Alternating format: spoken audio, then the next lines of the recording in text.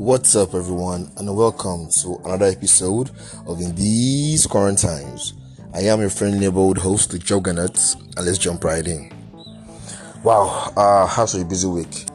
I traveled for a bit of time. I also attended the Comic-Con Lagos actually over the weekend, which was actually quite fun. It was nice to see a lot of prospects, a lot of Nigerian creatives, and a lot of great prospects. I'm thinking of probably, I don't know if I'm going to do a video, like a recording on that exclusively, but it was really cool. I saw some animated footages, which was really cool. There was this Ajadi,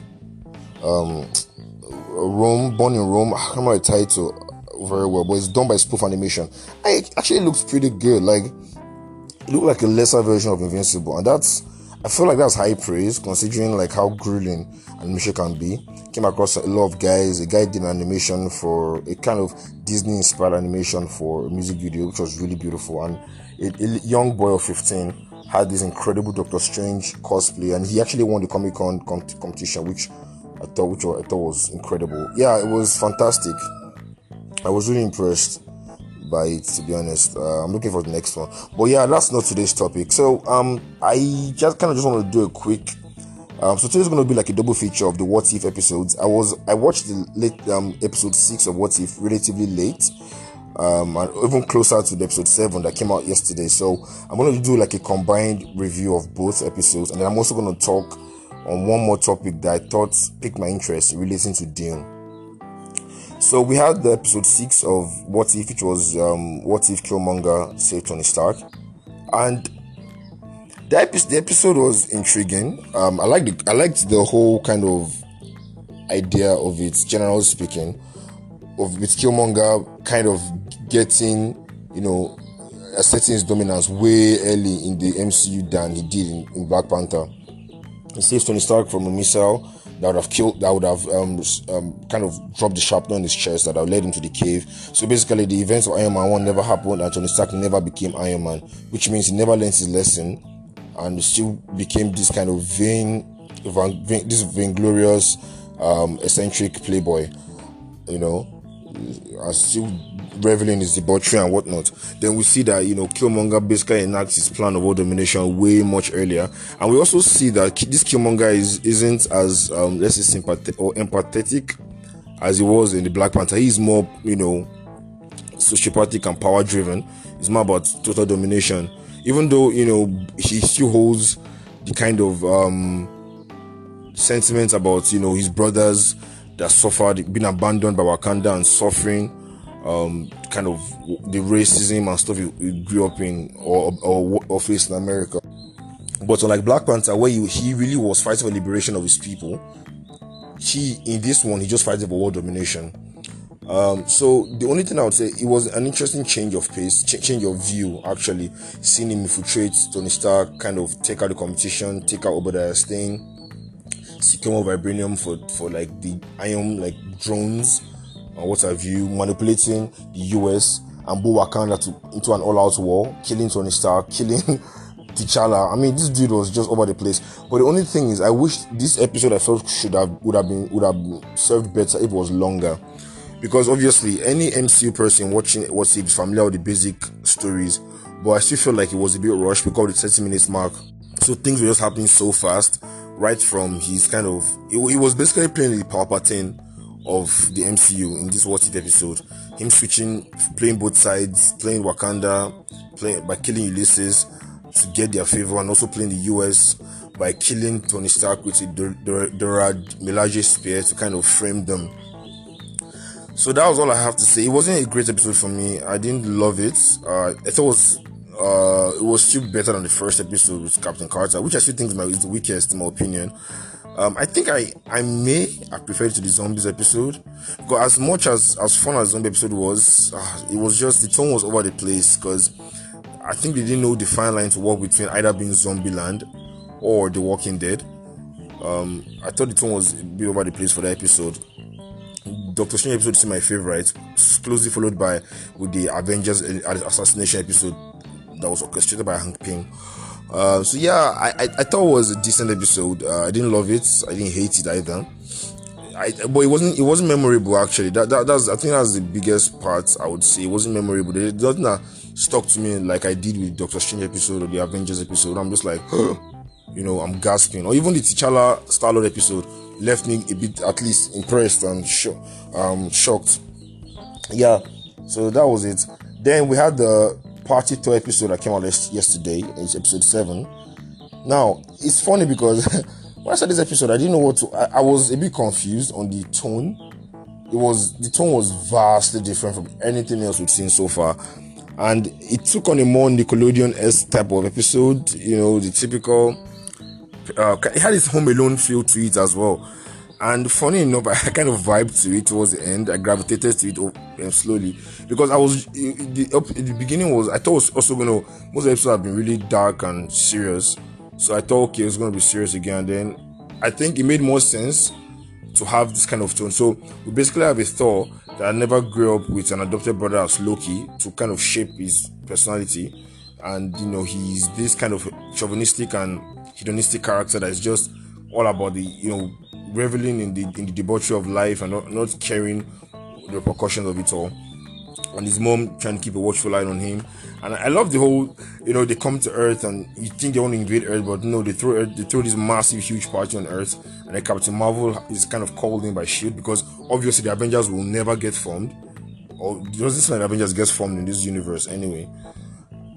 So yeah, we have him throwing this huge party, and it seems like it is kind of nonchalance that is destroying the world.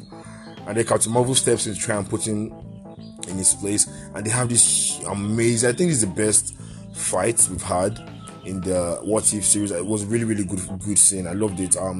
Captain Marvel versus Thor, which is a lot of debate on who was actually top who, but I loved the fight. Actually, they were literally fighting around the world, like punching each other all the way from England, from the UK into no, I think the fight started where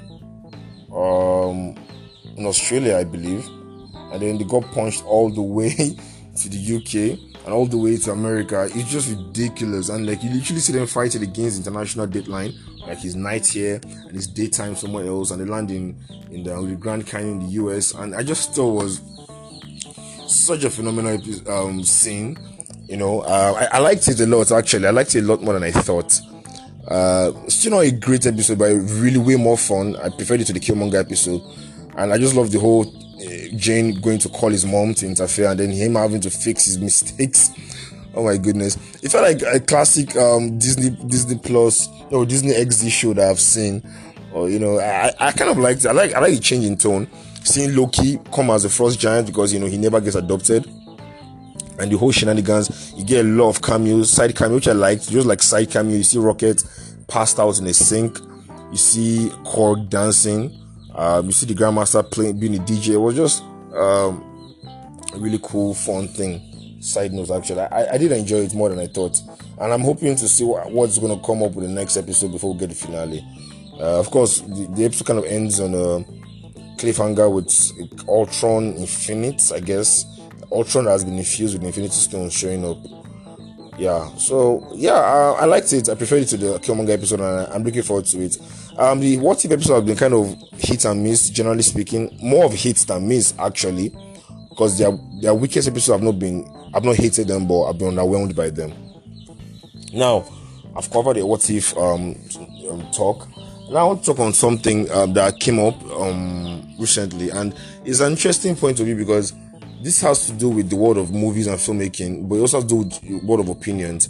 So first things first, I think I've said it before that Dune is my most anticipated movie of this year so far. I'm super excited. It has one of my favorite directors working right now, in Denis Villeneuve, and then the cast is incredible with Timothée Chalamet, Rebecca Ferguson, Oscar Isaac, Josh Brolin, Javier Bardem. You have Stellan Skarsgård. Oh, dude, the cast is incredible, and I'm looking forward to it. Now, first of all, I've already said it that I do believe that no matter how well the movie does critically, or no matter how well the audience loves it, it's probably going to fail financially because of the fact that Warner Brothers wants to release it the same day on HBO Max as they will in the cinema, which obviously was part of the factors that affected the Suicide Squad. That aside, I feel like there's a little bit of maybe grace for it, because the movie seems to have been released internationally in Europe and I believe Asia, which is a good thing because HBO Max is not it's not in those countries or those regions. So that means the movie can get the full cinema effect and hopefully make a lot of money, like enough money before the official release in the US.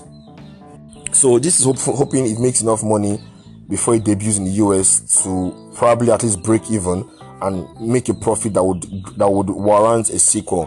Because I'm pretty sure that if the movie flops heavily, like the Suicide Squad did, a sequel would definitely be cancelled. Even though obviously Denis Villeneuve has showed interest or expressed interest in doing a second movie, and I think the book was split into two movies, which would be kind of tragic. Yeah, so I'm really hoping it does really well internationally. I've heard some early reviews that have been really positive, which is good. I'm really hoping I'm looking forward to it. I'm thinking of reading the book again before. I don't know if I'm gonna have time, but I hope to do. Yeah, I'm really looking forward to Dune, and I really, really hope it delivers. That being said, we had reports of, personally, this is something that I'm not really a fan of. I've said it myself, I don't really care. I know how to separate the artist from the art, so I don't care what an actor or director says in their spare time. I don't really care about it, as long as it doesn't affect their capability to be an artist or to be a filmmaker.